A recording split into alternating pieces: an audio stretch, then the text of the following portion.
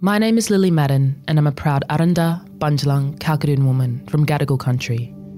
The Daily Oz acknowledges that this podcast is recorded on the lands of the Gadigal people and pays respect to all Aboriginal and Torres Strait Islander nations.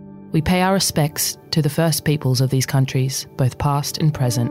Good morning and welcome to the Daily Oz. I'm Zara, and over the next 2 weeks, we're going to be bringing you a bonus series featuring our favourite deep dives from 2023. We've put together the best deep dives to listen to on the beach, road tripping when you don't want to speak to the person next to you, or just reflecting on the year that was. Welcome to TDA's summer series. There's been a lot of stories in the news in the last few weeks about shootings in Sydney and their connections to drug gangs and underworld crime. And I had a lot of questions. I wanted to know what was going on and what really needs to happen to bring this violence to an end. So I thought, who better to ask than crime editor at the Daily Telegraph, Mark Murray.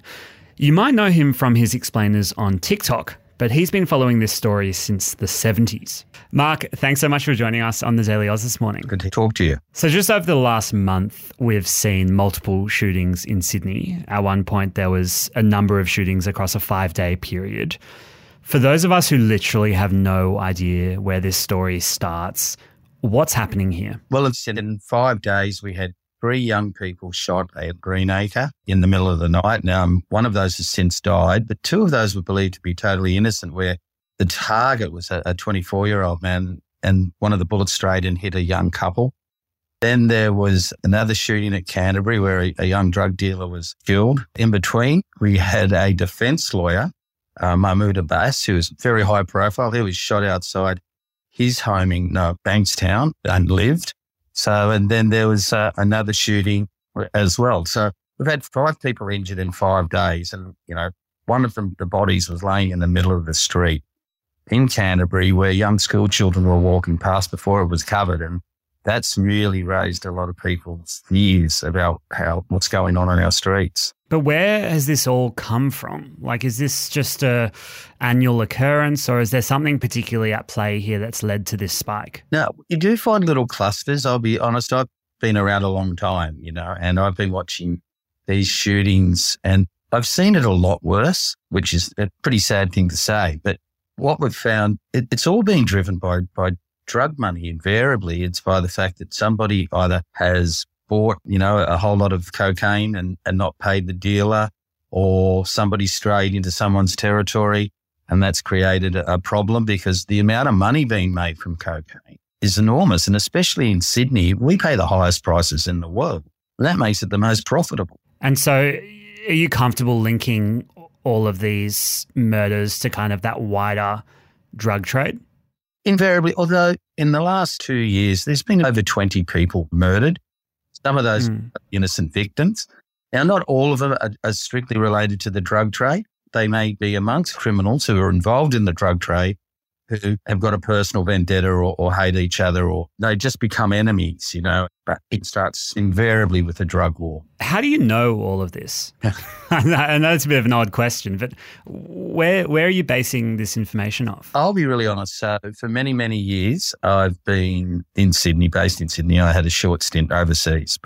So I've got to know a lot of police officers over the years, but I also have a number of underworld contacts that I've got to know over the years. And myself and another reporter, Josh Hanrahan, we spend a lot of time going out and about, and you get information and we verify it. Like, I'll get information from a guy who's a crook or been a crook, and then I'll go and make sure that I get it verified maybe by a police officer. We don't report rumour. We have to double check everything. Right. Sometimes some things are a bit murky because, as you can understand, in this world, not everybody's honest.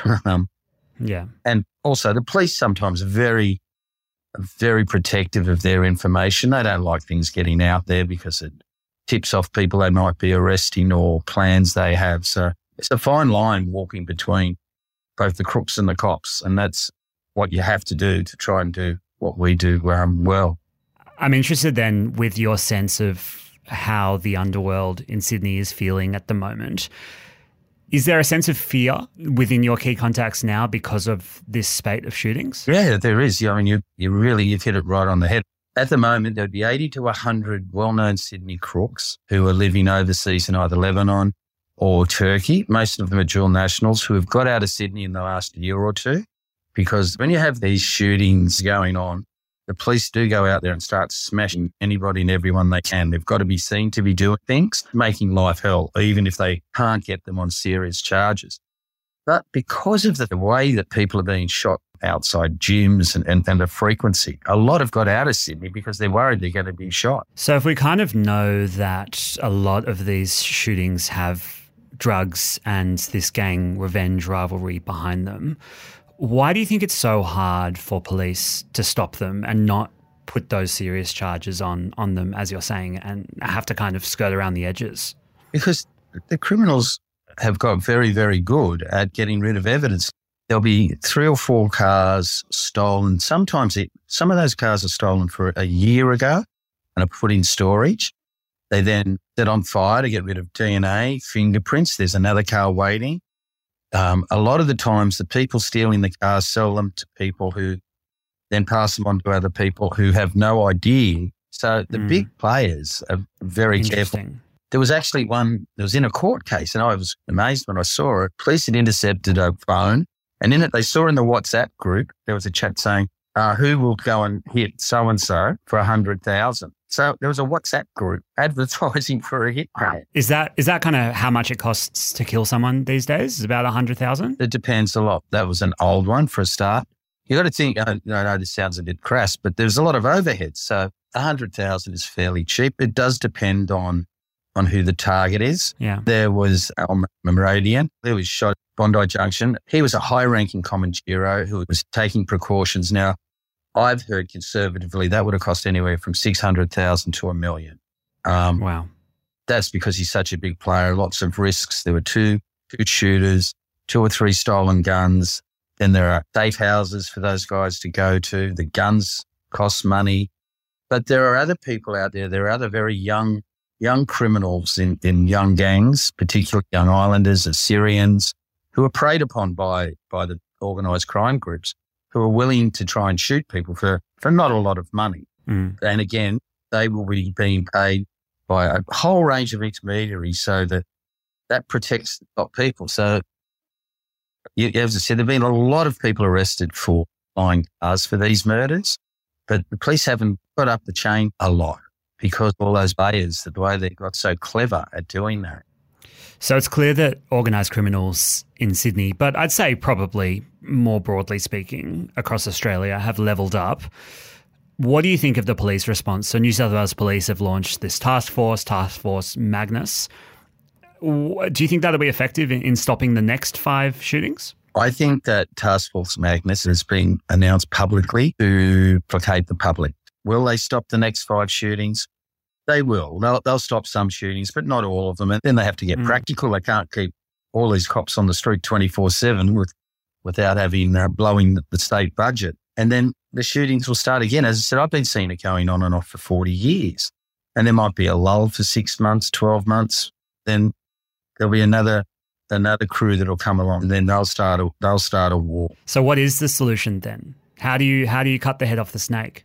You have to stop drugs coming into the city, right? Or, which I don't think will really work, we've got to stop people taking drugs. And I've spoken to cops. I'm just going, well, look, we know that all this cocaine's driving all these gang wars. What happens if we legalise it? And they go, well, you'll still have the cartels trying to come in and undercut the legal market. So that makes it a bit difficult. I really don't understand how we can stop it. I said, ideally it'd be if there was no production out of South America and no cocaine, but that's just been unrealistic. So I don't know. What we've got to stop is the new breed of shooter is what worries me. Is they are so reckless. The guy's going into the barber shop in Marrickville on a Friday afternoon and opening fire. There was another incident last year outside a gym, and the bullet strayed and went into a childcare centre next door. Yeah. In the 80s, I remember covering there was a gangland war where 8 to 10 people were shot or went missing.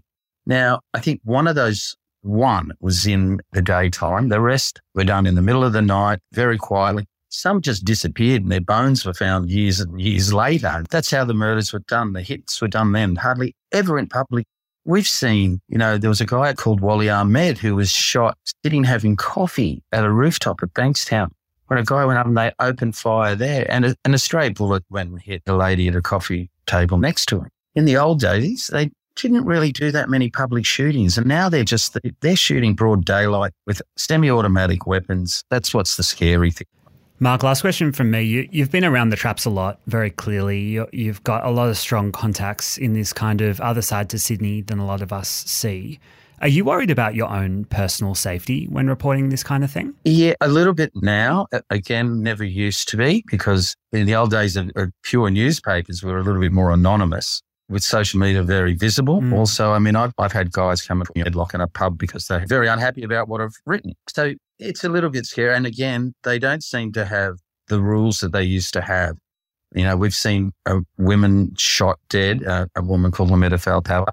She was shot dead in the old days. Again, women weren't shot.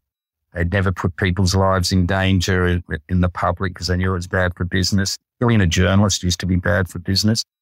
And I hope it is. But yeah, it is a bit of a worry. But I'm thinking that they've got more important things to do than try and get me. So I'm just reporting what the underworld and the police know already. Just letting the public know about it. Well, Mark, I really appreciate your time kind of illuminating this side of the city that we don't talk about that much, and we really appreciate it. Not a problem. Thank you for having me on. Thanks for joining us on the Daily Oz today. If you liked this episode and you're listening on Spotify, as always, we'd love to hear your questions, your comments. You can pop them in the box under the episode description. Sam and Zara will be back again tomorrow. Until then, have an excellent day.